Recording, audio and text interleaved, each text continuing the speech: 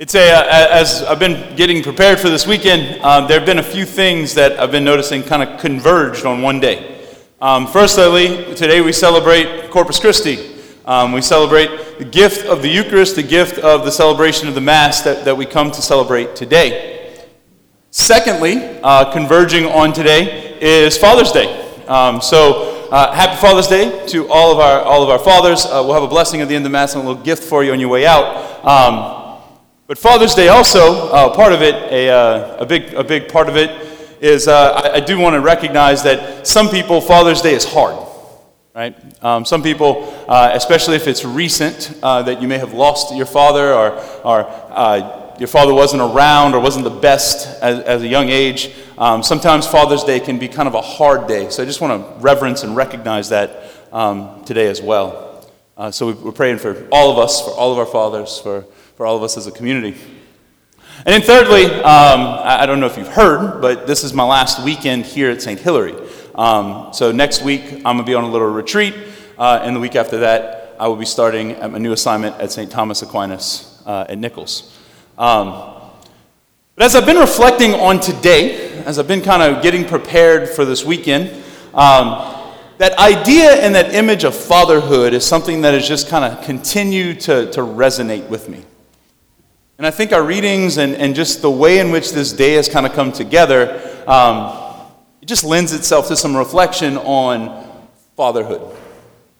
You see, because as a kid, when I was growing up, when I was in middle school, elementary school, middle school, high school, college, all throughout my life as I was a young person, just trying to figure out what my vocation was in life and trying to ask the Lord and to kind of measure and kind of weigh it out myself, my options. The thing that had always stuck with me and that I think has always been my driving force as I was growing up was my biggest hope and my biggest desire was to be a dad. It wasn't so much to be married, even though obviously if I would have gotten married and I would have loved my wife and everything, but my biggest desire of my heart was always to just be a dad. And I give that, I credit that, honestly, in my life, to the fact that I had 3 men who showed me what a dad was in unique, but really, really beautiful ways. My 2 grandfathers and my dad, right?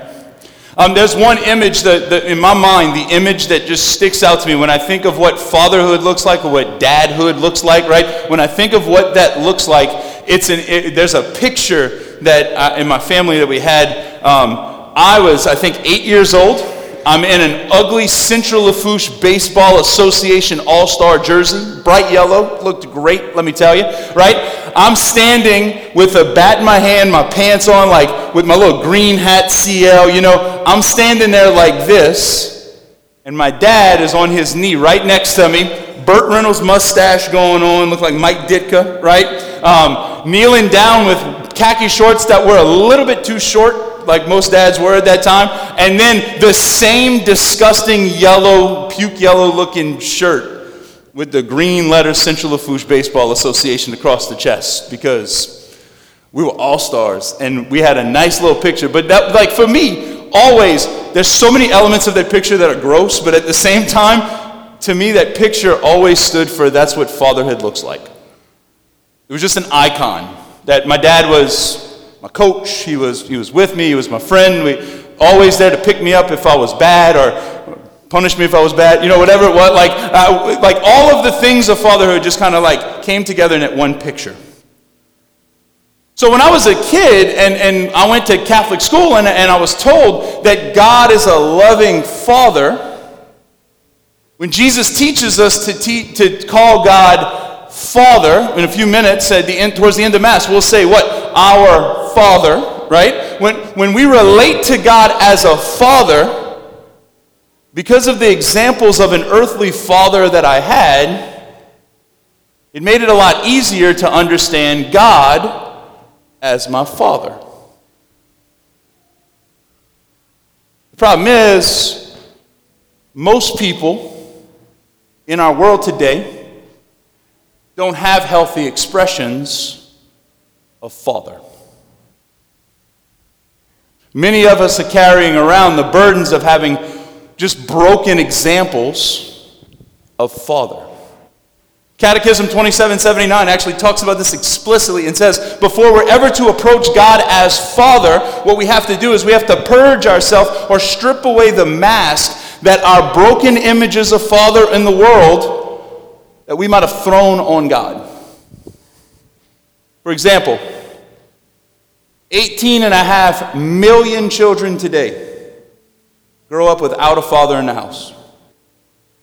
That's a daunting and should be a surprising number. No wonder if I don't have a dad that's around me,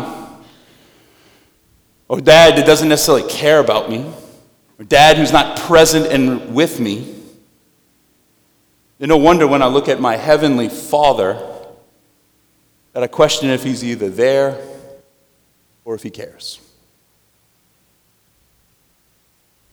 Dads carry a certain responsibility to communicate and to reveal the love of an infinite God. And that is not a task that should be taken lightly.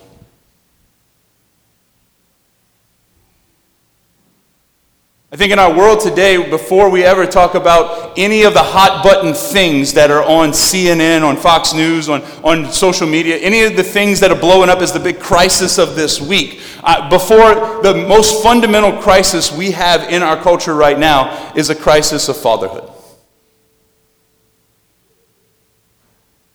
And because it has it reverberates so much bigger than just here and just the family structure and just the provision and the way in which a kid grows up, it also skews our image of God himself.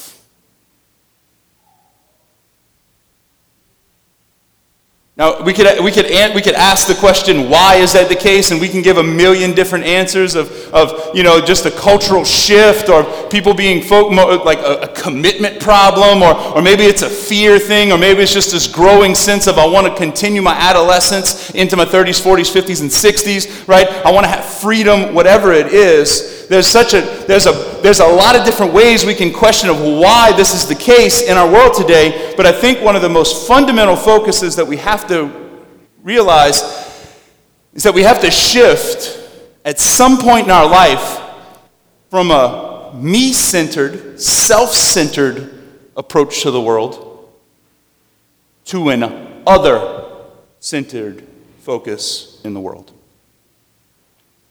I tell this to couples when we're doing marriage prep all the time.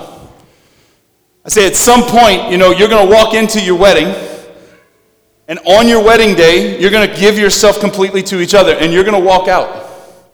And I tell the guys in particular, I say, look, when you walk out of the church, if you still are living your bachelorhood, if you think you're moving into your house and you're still going to be able to live a bachelor lifestyle, get ready, because your wife is going to kill it. And she has every right to. Because it's no longer about me.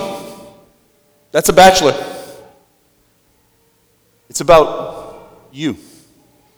And ladies, you don't get off the hook either. Like, if you're walking out with bachelorette hood still as the way in which you operate, then your husband should be able to kill it.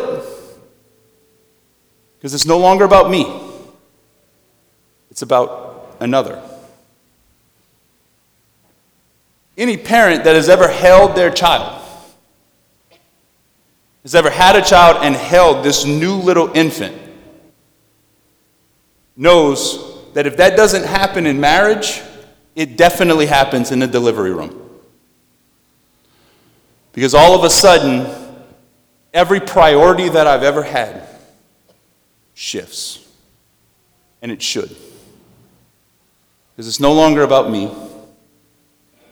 It's about this child. I think today's gospel, honestly, is one of the best expressions that we could imagine on Father's Day. Now, Father, that's a stretch, right? We're talking about the multiplication of the loaves and the fishes, and you're talking about being a father. But bear with me for a second. We hear that the apostles are with Jesus. Jesus is teaching. It gets to the part of the day where everybody's getting hungry. And Cajun people know what that looks like, right? When I need to be quiet and sit down so that everybody can get to lunch, right? That's basically every 11 o'clock mass, but anyway. So like, I know, like when we know how to read a room, we know whenever we see people are getting hungry, they're getting antsy, they're ready to go. So the apostles look at Jesus and they say, Jesus, you need to do something. We need to stop speaking. You need to stop speaking. Let them go and eat, because right now we're in a deserted place. We're in a deserted place. We're in a place that doesn't have what they need. It doesn't have enough. They didn't bring food. We are in a space where we don't have enough. You need to let them leave.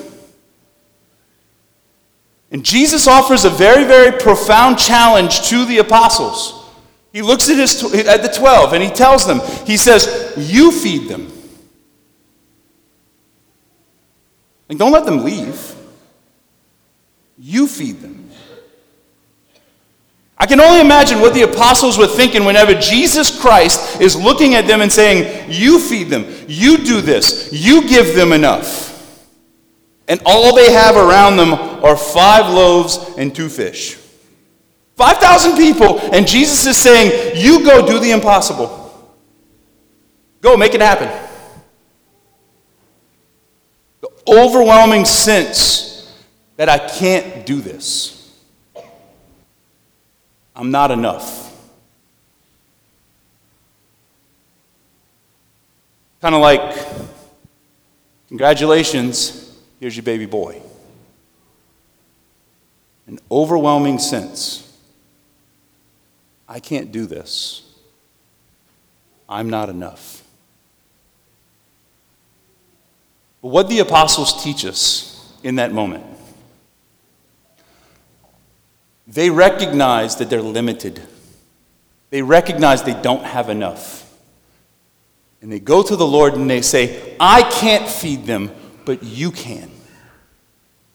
Take the little bit that I have and work your magic. Take the little bit that I have and multiply. And God's never outdone in generosity. And what does he do? Not only does he feed all the 5,000, but there's baskets and baskets and baskets left over. When we take the little bit that we have, which might be too little for what we're called to do, might be too little for what it is that we feel like what's next, might be too little to approach a changing economy and a job market that sucks, and hurricanes, and fighting with our insurance, and dealing with being a homeschool teacher while teaching a full-time job, and doing all these things like we've been doing for the last few years. When we take the little bit that we have and we offer it in the hands of the Lord, then God can feed us.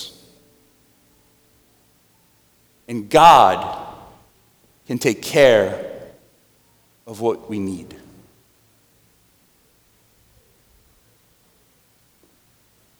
We come to Mass today. Why? Because we're going to take something ordinary, bread and wine, something that's not enough to feed us. And what we do in every Mass is whenever we bring the bread and wine up, and on this altar, we offer it to God, and we say, God, this is not enough. I can't do this. This is not enough. You need to feed us. What happens? He shows up. And he gives us more than we ever could imagine.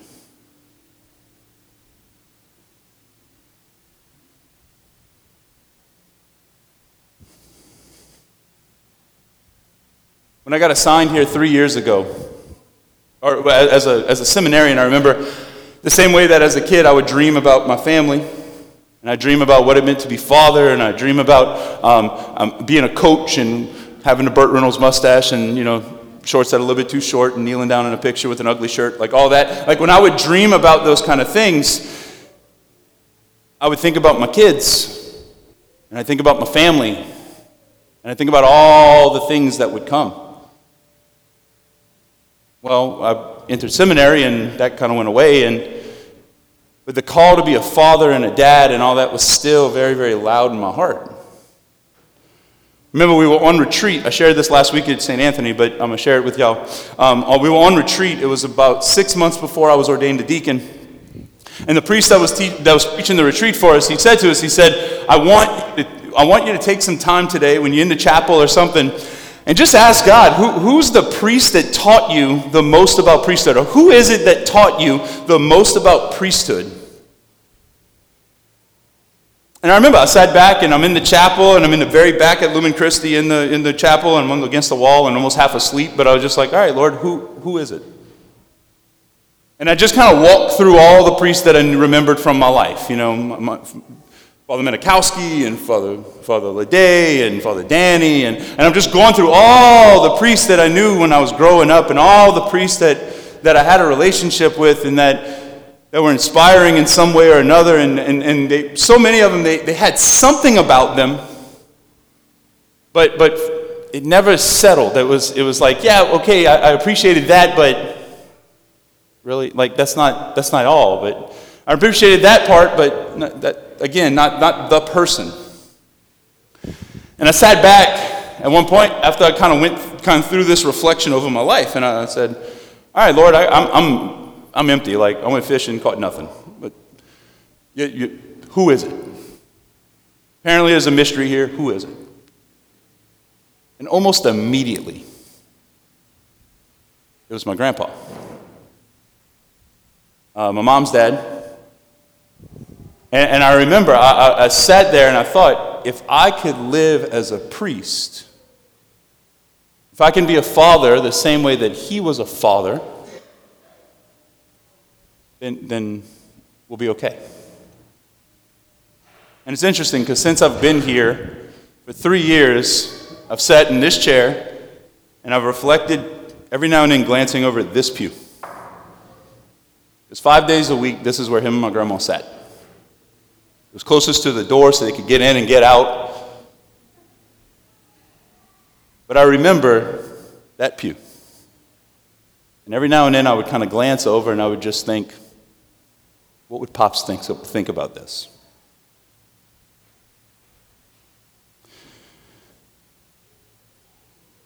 The last 3 years have been a lot, to say the least. Pandemic, hurricane, everything else. The beautiful thing about our faith, and I feel like my last few years here has been a testament to this, is that today's gospel continues to take place. Because I can't do it. So my hope has always been, I'm going to go to God and say, God, I can't do it, you need to. The beautiful thing about our faith is that's what it means to be a priest. The same way that's what it means to be a good parent. God, I can't do it, so you need to. Our parish is lucky because I know for a fact that the man who's going to sit in that chair very soon and has part-time, right, that he feels the same way. That, God, I can't do this, so you need to. If that's the disposition that we have, this community, the Lord will never be outdone. For this community, the Lord will never be outdone in generosity. I'll end with this. On Friday, I went to confession with Father PJ. He's a punk. Because I said I share all my sins. I'm not going to share that with you because that'll bore you. But I share all my sins, and then I look at him after, and he looks at me and he says, "You and I are very alike." And I thought, oh my goodness. And he said, "Because we lead with love." And so what you mean? He says, I know you're excited to get to a new assignment with new challenges and a new community of love. And I said, yeah, and in time that'll take place.